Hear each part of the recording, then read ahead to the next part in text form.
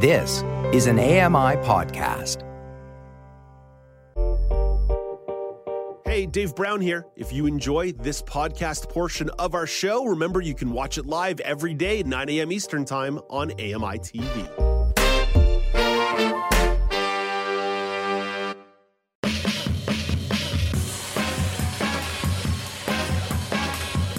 Welcome back. It's Now with Dave Brown on AMI. It's Tuesday. It's the last segment of the show. That means it's time for the weekly news quiz. That's right. And the perpetually evolving wheel of contestants are here to play, beginning with the east coast of Canada. Atlantic Canada, we can live beside the ocean with Ryan Delahanty in Halifax. Good morning, Ryan. Thanks for having me back. And of course, not to be confused with Burlington, Vermont. This ain't Lake Champlain, it's Lake Ontario, and Alex Smythe. I'm ready to put up or shut up, Dave. And when it comes to bodies of water, there's nothing like the St. Lawrence River and Morrisburg, Ontario, where you can find Karen McGee. Have I scared everybody away? Your prowess, your intelligence and prowess concerns us all. That's what we'll call it. We're all too cowardly. I just became the host of the quiz to get away from Karen's big brain. For those of you who may have never listened or watched a weekly news quiz before, let me give you a quick rundown of the rules. We have 3 rounds of questions, 3 questions per round. Each question comes with 3 multiple choice options. If you answer the question without hearing the options, you get 2 points. If you answer while hearing the options and get it right, you get 1 point. And if you get it wrong, we keep on moving till a point is awarded. The order of contestants and questions were written down by Paul Daniel, and the order is Ryan, Karen, and Alex. So question 1, going to Ryan. Ryan, which Republican Senate nominee denied paying for his girlfriend's abortion in 2009? I'll take the options, most of them, but I'll take the options. Is it Mehmet Oz, Herschel Walker, or Blake Masters? Let's go with Herschel.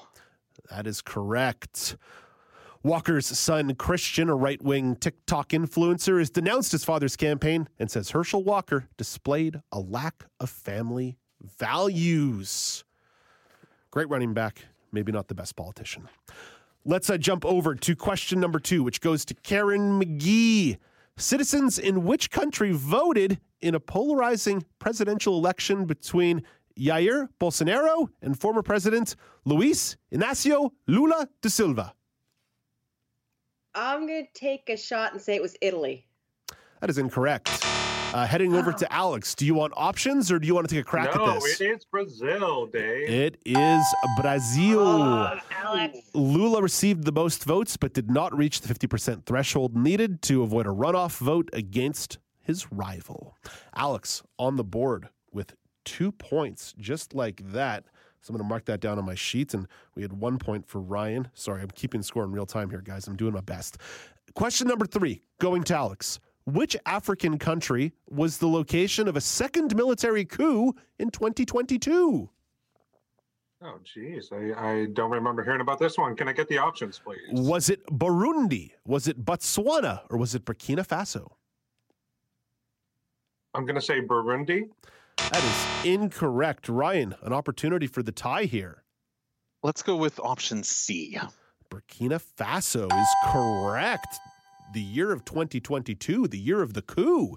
The second coup ousted interim president Paul-Henri Damiba, who had come into power in the first coup in January. Just a couple of coups to keep you busy. After round 1, we've got a tie atop the scoreboard. Ryan with 2, Alex with 2, and Karen with zippity-doo-dah. But Karen gets the first question of round number 2.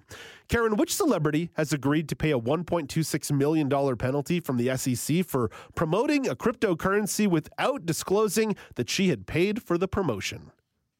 That would be Kim Kardashian. That is correct. Kim K having a expensive year with the Kanye divorce. Kardashian thought adding the hashtag ad in her Instagram posting was sufficient. The SEC disagreed. Alex, coming to you for question number 2 of this round. What American writer authored a touching letter that will soon be up for auction to his teenage son in 1958, offering fatherly advice on romance? Ooh, I have no idea. I'll need those options, Dave. Couple real heavyweights of American literature here in these options. John Steinbeck, Ernest Hemingway, or Carl Sandburg? I'll say Steinbeck. That is correct.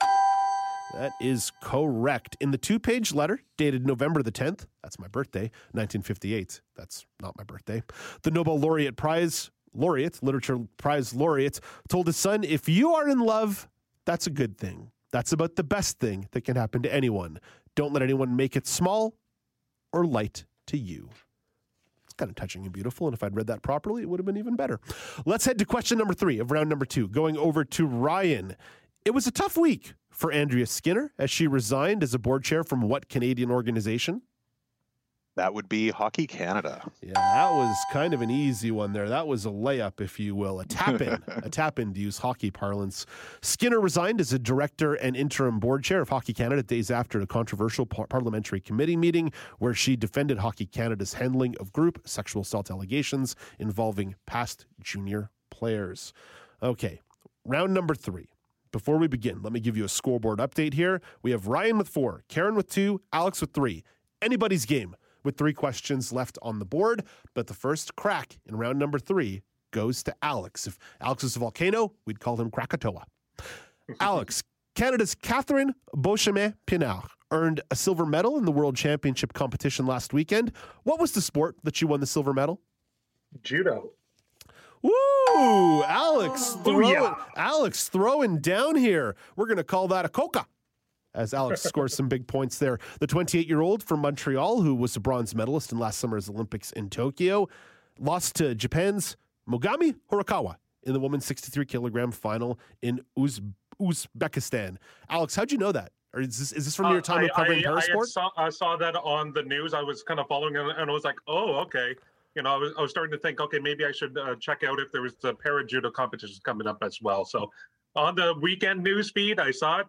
It paid off. Yeah, you and I have both had the privilege of interviewing Priscilla Gagne, Paralympian, a bunch of times for some of her judo competition. Always a big supporter of Priscilla and the work that she does. So super cool to be following judo there. And I think what I said, koka, that's actually the lowest form of judo scoring. It's like the least amount of points you can get. So that shows you my lack of judo knowledge. Even though I was a yellow belt, I won a competition in grade 6, but there was no weight limit at the time. And I weighed like 160 pounds in grade 6. And had a little bit of an advantage. That's why we have weight Doesn't class. matter, Dave. You won. That's all that matters. Ryan, big question for you here with question number 2 of round number 3, as you're now 1 point behind Alex. Ooh. A judge dismissed charges against 7 people for their role in a water scandal in which Michigan city where tens of thousands of people were exposed to lead? Ooh, so many. I'm going to roll the dice. I feel like this is wrong, but so all I remember with water in Michigan is Flint. That is correct. That is correct. That was a layup question. There have been a couple layup questions handed out here. You give the guest the nice questions. I protest. Well, Karen, Definitely protest. you're a little out of the mix here, but you can still play spoiler. In 2014, Flint managers began using the Flint River to save money, but the corrosive qualities of the river water caused lead to leach off old pipes. By the way, people forget about this. There was a huge study about lead in Canadian water in like late 2019, early 2020, and then the plague hit and we kind of lost interest. But like half of Canada's cities also have unacceptable amounts of lead in the drinking water. Just, FYI, happy thought on a Tuesday. Wait, who got that right? Ryan got that right, and I gave you 2 points, which now gives you a 1 point lead heading into the last question of round number 3, which goes to Karen. So Karen can really mess around with the results here if she so desires. Karen, this relic, stained with gravy from the Beatles' 1966 U.S. tour, was recently discovered and is worth up to $25,000 for auction. What is it? Stained with gravy. With gravy. I must have been in town. I'm going to take a guess and say a napkin. That is incorrect. So, Alex, you have an opportunity here to go for 2 and win the whole thing, or go for 1 and get a tie. I'm going to get the options and go for a tie. So your options are now tablecloth or pillowcases. I feel like, it's going to be an odd one, and I'm going to say pillowcases.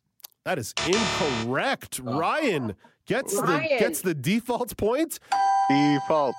Default. The greatest two Still a words. The greatest two words in the English language, according to Homer Why Simpson. would pillowcases be an option if it wasn't right? I mean, why would you put that? Well, I mean, it feels like it should be off the board. I mean, napkin is too obvious, and then it's the tablecloth. So pillowcase? Hey, I mean, maybe it's from John napkin. What are Lennon you Sleep saying? You can't eat something with gravy in bed. That's like the fundamental rule of life. Even if you're a rock star, gravy must be ate at a table or over the sink like a rat.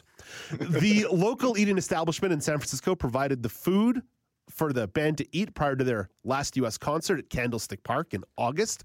The tablecloth feature is a sketch by John Lennon, Ringo Starr, George Harrison signed their names, while Paul McCartney is spelled out in bubble letters near the words. The tablecloth also features sketched portraits by folk singer Joan Baez, who joined the band for dinner.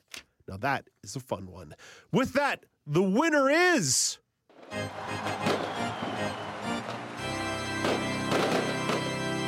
The Young Man in the Sea. It's Ryan Delahanty.